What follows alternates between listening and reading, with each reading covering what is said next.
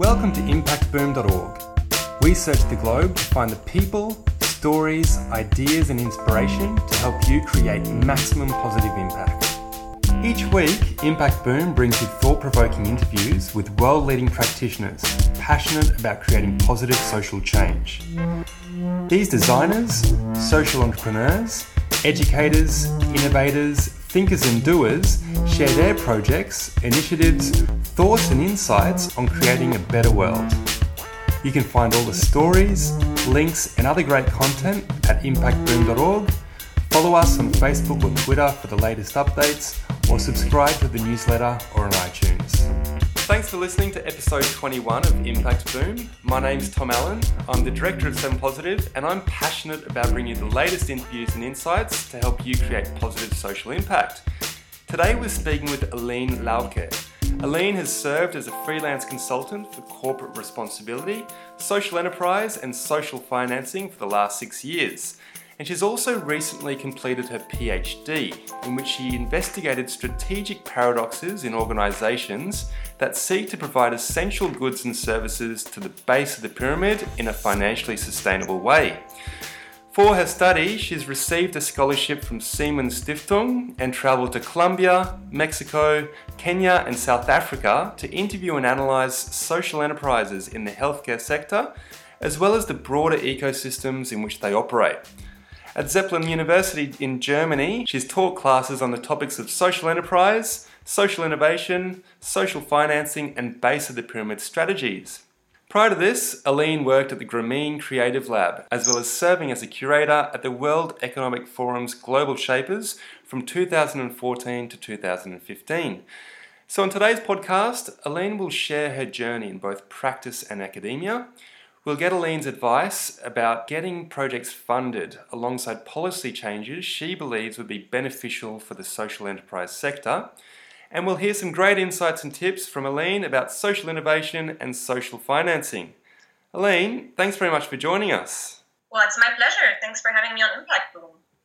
Aline, to start things off, could you please share a bit about your background and what led you down the path of social enterprise? Yeah, sure. So my background is basically in international business and international relationships, in easy words. And yeah, what I realized in my studies is that basically I was not so happy with just, pursuing like simple for-profit goals, and that I somehow needed a higher purpose. Yeah. And what I mean with that is somehow the possibility to create impact for other people and for the planet. And I came across the concept of CSR, like corporate social responsibility, during my studies. And that was 10 or 12 years ago. So It was not that big at that time. And I found it really interesting and got involved in this topic and got a job. And I started with an internship and then got a job in that area, et cetera, et cetera. But then there was still this feeling that somehow I was only scratching at the surface. And I read a book written by Peace Nobel Prize laureate Muhammad Yunus about social business, and I was totally stoked. I was like, wow, this is it. Like, this is the concept that this world needs. Yeah. And this is what I want to do. Excellent. And then I heard about a small organization, which is called Grameen Creative Lab. So Grameen is the name of the bank that also provides microfinance in Bangladesh that has actually been founded by Muhammad Yunus. Yep. And so he has an organization in Germany together with an entrepreneur, a German entrepreneur. And what they did is basically, so it was kind of the follow-up office of Muhammad Yunus. So you can imagine it like that. Muhammad Yunus travels around the world and he meets like thousands of people, like super influential people, like national presidents, prime ministers, or CEOs of huge companies, or actors, etc., etc. And all these people were really interested in working with him because he had just, gotten a Peace Nobel Prize, obviously, but then his concept was also somehow really attracting so many people because it brought together two things that hadn't been brought together before, like the social and the business part. And so I got involved in this organization.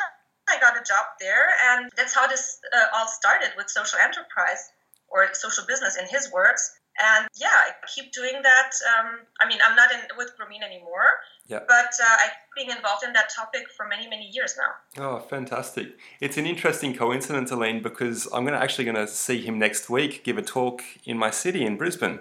Oh, wonderful. Yeah. Well, that's great. No, very much looking forward to that. So that's a great introduction, Aline. So, recently you completed your PhD at Zeppelin University, and it's a really interesting topic. So could you please share more about that research and your key findings and insights? Yeah, absolutely. Yeah, so when I was working at Grameen, I increasingly developed a desire to somehow dive deeper and really rack my brain about social enterprise, because the topic was really new at that time and there was so much research to do around it. So I was not so interested in doing the PhD itself, but like researching about it. Yeah.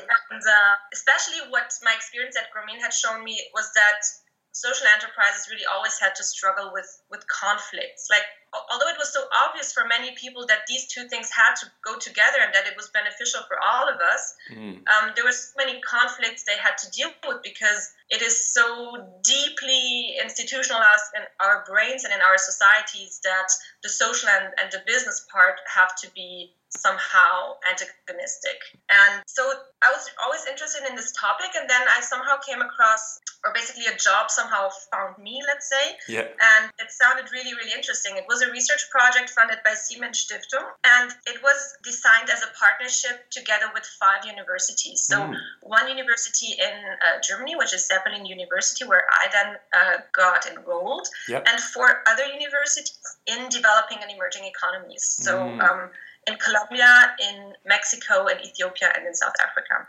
Wow. Later, we switched to Kenya then later on, but that's a different topic. Yeah. That was my second passion. I was always really interested in other cultures, especially like cultures that are very different from the ones in Europe, let's say, or Western cultures. And so this project sounded really interesting, and I applied for a job and was lucky enough to get it. And and then I traveled to Colombia, Mexico, Kenya, and South Africa to actually interview social enterprises, and I chose a sector, the healthcare sector, to have some, isolated variable, let's say. Yep. And looked at the conflicts and the paradoxes that they experienced and what type of strategies they applied to deal with those conflicts. So on the one hand, I had this comparison between countries, but then what I also compared is the difference between for-profits and non-profits, because I somehow had a feeling, like also based on my experience, that this made a major difference. Yeah. And this also brings me to my main finding, let's say, which in a nutshell says that, there's a major difference between for-profits and non-profits with regards to the way that they experience conflicts and also with the way they're able to react to those conflicts. So do you think it makes sense then to think in terms of these non-profit and for-profit categories when it comes to social enterprises? So, that's a funny way to put the question. So, does it make sense? Well, I think for many social enterprises, it obviously doesn't make sense because they feel like they're both or they're none of the two. Yeah. But, they have to, because in most of the countries, you don't have a legal form that somehow combines the two. So they just have to. Based on that, it obviously also makes sense to do it because, as I've said, the choice of the legal form has really, really big implications, not only on the type of funding that you get. That's rather the obvious thing, I would say. Yeah. But also the way you can manage your legitimacy. That's how I called it in my work, in my study. Because you can be a social enterprise as a nonprofit, and that would somehow sound logical for most of the people, of the stakeholders, let's say, because they think, okay, well, this organization has a social goal. Of course, it's a nonprofit, right? Yeah. But then with this decision are a couple of expectations coming along, right? So all types of stakeholders, including external and internal, so even your employees will expect you to operate in a certain way. And this means that as soon as you move a little bit more towards the market-oriented or the business-oriented operations or structures or whatever, you will face like serious conflicts that can really, really threaten your operations. And if you do that from a for-profit, with a for-profit starting point, let's say, it's much easier to actually manage this legitimacy, because people will, everything that you do on top of your business activities, like all the social things that you do, will be evaluated as an add-on. I mean, I'm exaggerating a little bit, right? Yeah. But simply put, that everything you do is just great, and they will be like, of course you have to make sure that you cover your costs, but you're also doing all these social things, so people are just easier to make happy as a for-profit, simply put. Wow, it's a really, really interesting insight. So, I mean, with that global experience then, and beyond that point, are there any other key challenges then for those social enterprises in developing economies? Yeah, I mean, sure. There are huge challenges, especially, I mean, what development theory currently emphasizes a lot is the importance of institutions. So basically that, that you're able to operate in an environment where things are predictable, where contracts are being held, where people that break contracts are somehow being sued, etc., etc. So these kind of things are just so important for business environment to work and for businesses to thrive. And when these institutions are weak, which is often the case in developing and emerging economies, it's a very, very tough environment for social enterprises or any businesses to operate. Yeah. So this is, I would say, the main challenge that I would emphasize. But, I mean, of course, it means that you have to somehow deal with unforeseen events, right? Yeah. Like you have to be very flexible. You have to deal with people that don't care about the law or whatever. But what is also the case is that there's an increasing number of organizations that don't see these happenings as challenges, but actually also as opportunities. Because if institutions are weak, you can also maybe shape them easier. And take the role of, we call it institutional entrepreneurs, basically. Something that came to mind there was also the fact to perhaps manipulate that, right? Yeah, absolutely. So how have you seen the social enterprise sector transform then over the last 5 years or so? And where do you see the social enterprise sector heading into the future? So the social enterprise sector has certainly become much more institutionalized when compared to 5 years ago. Yeah. I mean, there's an increasing amount of funders focusing on social enterprise. There's like financing mechanisms that try to meet the needs of social enterprise. There's a big supportive ecosystem around the whole topic, like incubators, blogs, idea or business model contests, etc., etc. Yeah. And in general, I think this trend will continue. But I also think that the boundaries, I mean, the trend that the boundaries between the social, the nonprofit, and the public sector will continue to blur. This for sure is going to happen, in my opinion. Just because, complex social issues require a cross-sectoral approach, in my opinion. Yeah. And I think that there's an increasing number of people and organizations that would agree with that. What I wonder is if this is going to be labeled social enterprise, like if this term is going to be that important, or what my experience also in my PhD has shown is that it somehow leads to a lot of confusion and leads people to getting stuck on debates around what is a social enterprise, is that really social, etc., etc. And I think these debates are on the one hand really important when it comes to designing legal forms, etc., on the policy level, which is important. But what is happening out there is just so much fuzzier than that, and that's good because it's innovative and it's not easy to put these things that happen in boxes. Yeah. So I think we're going to see, somehow a creative chaos, let's say, in my opinion. Well, so in your report, Aline, which was called Taking the Pulse, you authored that with Tim Weiss and Lisa Hanley. You undertook a large study of investment in social enterprise, right? And that was in the Stanford Social Innovation Review, and you highlighted some really key recommendations there which came from that report. So could you please share what the outcomes were with the listeners? Yeah, sure. I was somehow bored during my PhD. No, I'm just kidding.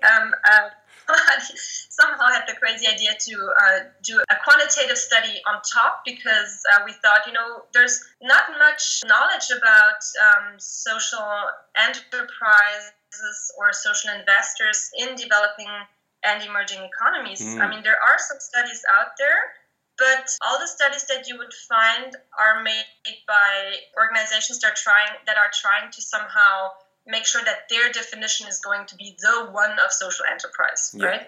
And we wanted to have a more, like a broader view on what is really happening and trying to really grasp this whole chaos, let's say. So what we did is we created two samples, basically. One sample with social enterprises and one sample with social investors. And obviously the social enterprises were many more than the social investors. And all the social enterprises that we had in the sample were actually drawn from the portfolio of the social investors, right? So all the results could be also triangulated between the two. So what was this all about? The idea was to, several things. First, we examined issues that social enterprises tackle and tried to further understand why they ventured in certain topics but not in others. And we found out that social enterprises in those 4 countries, at least, are very dependent on bringing in a large portion of their income through the direct sale of products and services to end consumers. Like, they were simply selling their stuff to end consumers, and that was the most important revenue stream for them.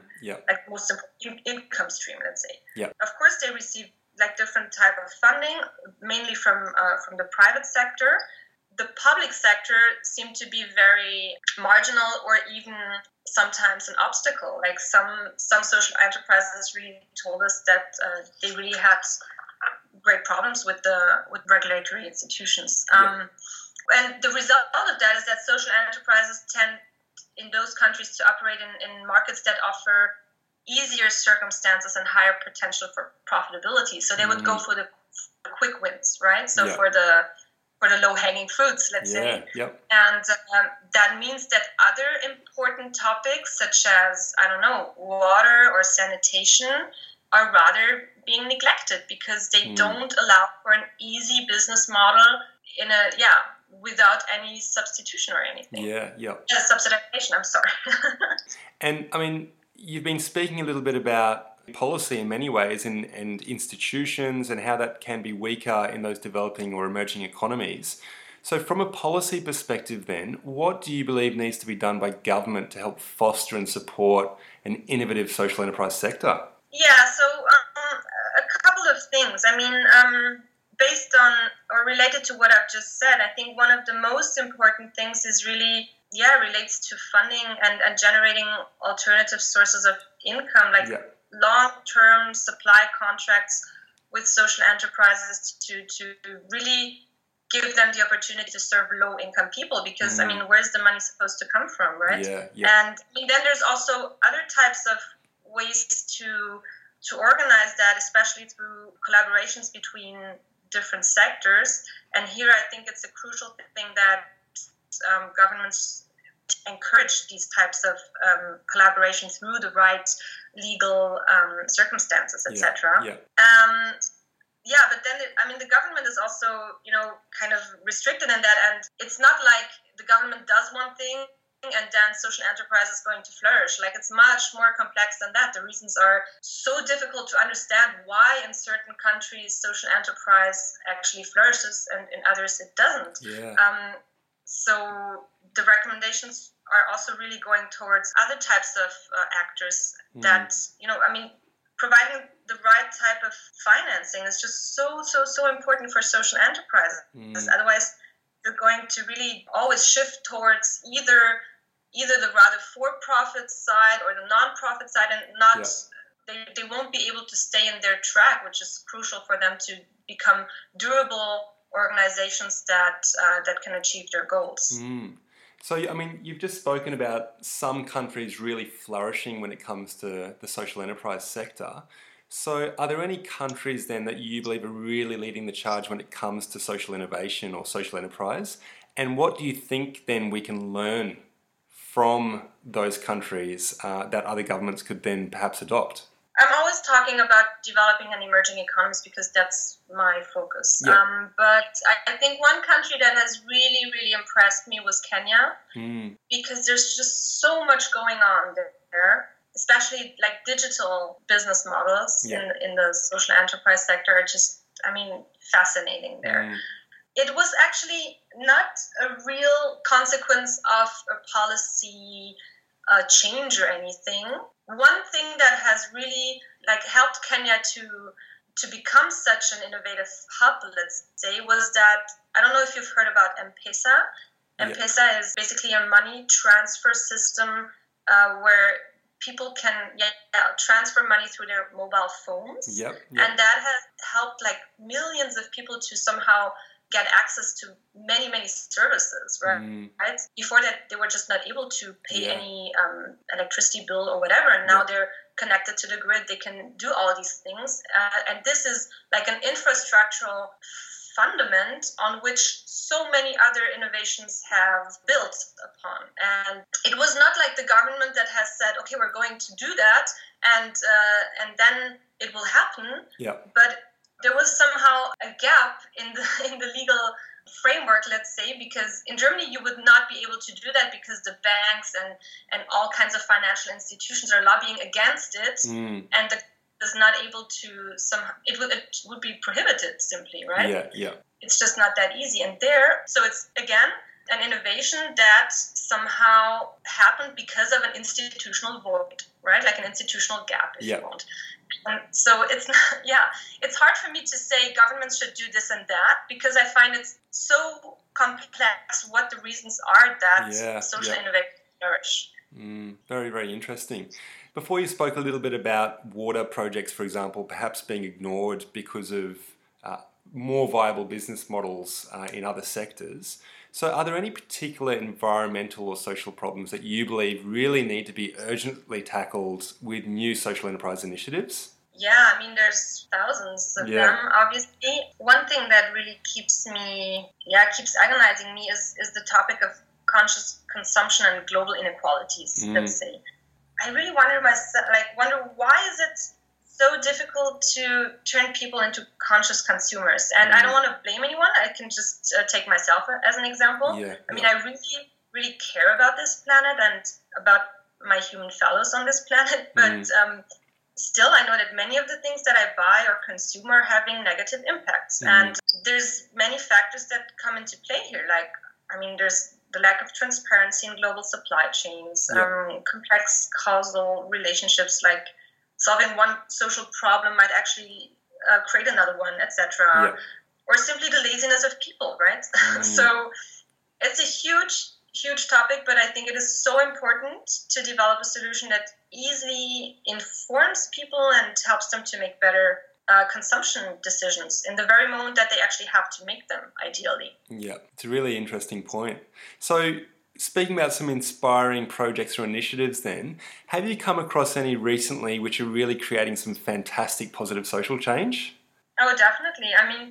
Again, I can maybe give some examples from Kenya. I think there's one which is called Changamka. So that's a provider of a micro health insurance for 6 critical illnesses for Kenyan low-income families. And this microinsurance model actually uses mobile phone technology to allow anyone with a mobile phone to accumulate savings and cover the cost of healthcare. So it drastically lowers the cost of health insurance, reduces administrative costs, and it just makes medical treatment accessible to those who could not previously afford it. And that's one interesting part. But the other interesting thing is that Changamka is also channeling funding from different sources, including public, private, and third sector payment. And through that, it's designed to be a self-sustainable and a durable insurance for low-income people. And I think that's really an innovation. And it's very promising and hopefully will be replicated. Yeah, fantastic. And from a local perspective, Aline, are there any other really interesting initiatives? Yeah, there's one organization which is called Chiron University here in Germany. It's a provider of open higher education for refugees. And I think that's also like a model that is so inspiring that it should be replicated all around the world. Yeah. So what Chiron does is basically it enables access to higher education and learning for refugees through digital solutions. So the idea is that refugees who are, maybe waiting for their paperwork to get processed and hopefully receive a permission to stay in the country and study in Germany, actually already start with their studies free of charge through Chiron's digital educational program. So they're not losing their time. And then the organization has now already a couple of partnerships, but is obviously trying to get more with university who have agreed to accept those students and recognize what they have already learned through Chiron. And then, that they don't have to start from scratch once that they're formally allowed to get enrolled at the universities. Yeah, fantastic. And it's a wonderful concept. It sounds like it's creating some really great benefit for that community. Yeah, it's quite popular here in Germany, but I think it should be around the world. Excellent. So to finish off, Aline, are there any really inspiring books that you'd recommend to the listeners? Yeah, definitely. So maybe 2 books. One is called Poor Economics from Banerjee and Duflo. So this is an academic book, but it's very well readable. And what it does is it really changes the way we have thought about poverty so far, because it takes on a micro perspective on the way poor people make decisions. Like, it shows why it is so tough to be poor and why it is so hard to move out of poverty, but it doesn't do that from a perspective from above. Like, because the way we looked at poverty is from above without getting our hands dirty most of the time for the last decades. And now what they did is really they went into communities, they talked with people, they made some tests, etc., to really find out what is it that leads these people to make the decisions that they do. And this is so interesting because really start to understand the way they think, and this is just crucial. And the second book, which I haven't read entirely yet, but I think it is also really important because it changes the way we think about the developing world. It's called, if you want to call it like that, it's called Digital Kenya, and it's actually edited by my former colleague Tim Weiss. And it features a bunch of stories and interviews with entrepreneurs and investors from the ICT sector in Kenya. And it shows what it means to be an entrepreneur in a country like Kenya and what the opportunities are for the country. But most importantly, it also contributes to changing the way we see these types of countries. Because, if we think about Africa, we, like, in our head, you can see like pictures of, small children with big bellies, being hungry, etc., and whatever. But there's just a very, very different side. And it's very innovative, and there's so much happening that is so inspiring. Fantastic. Aline, you've shared some really, really generous insights today. So thanks so much for doing that and for the time. Yeah, well, thank you. It was my pleasure.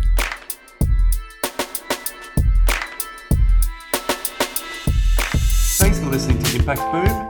You'll find links to the initiatives, people and resources mentioned in this podcast on impactboom.org. Please leave your comments below, and remember, we'll be publishing fresh inspiration and insights to help you create positive impact every week on the website, Facebook page and Twitter.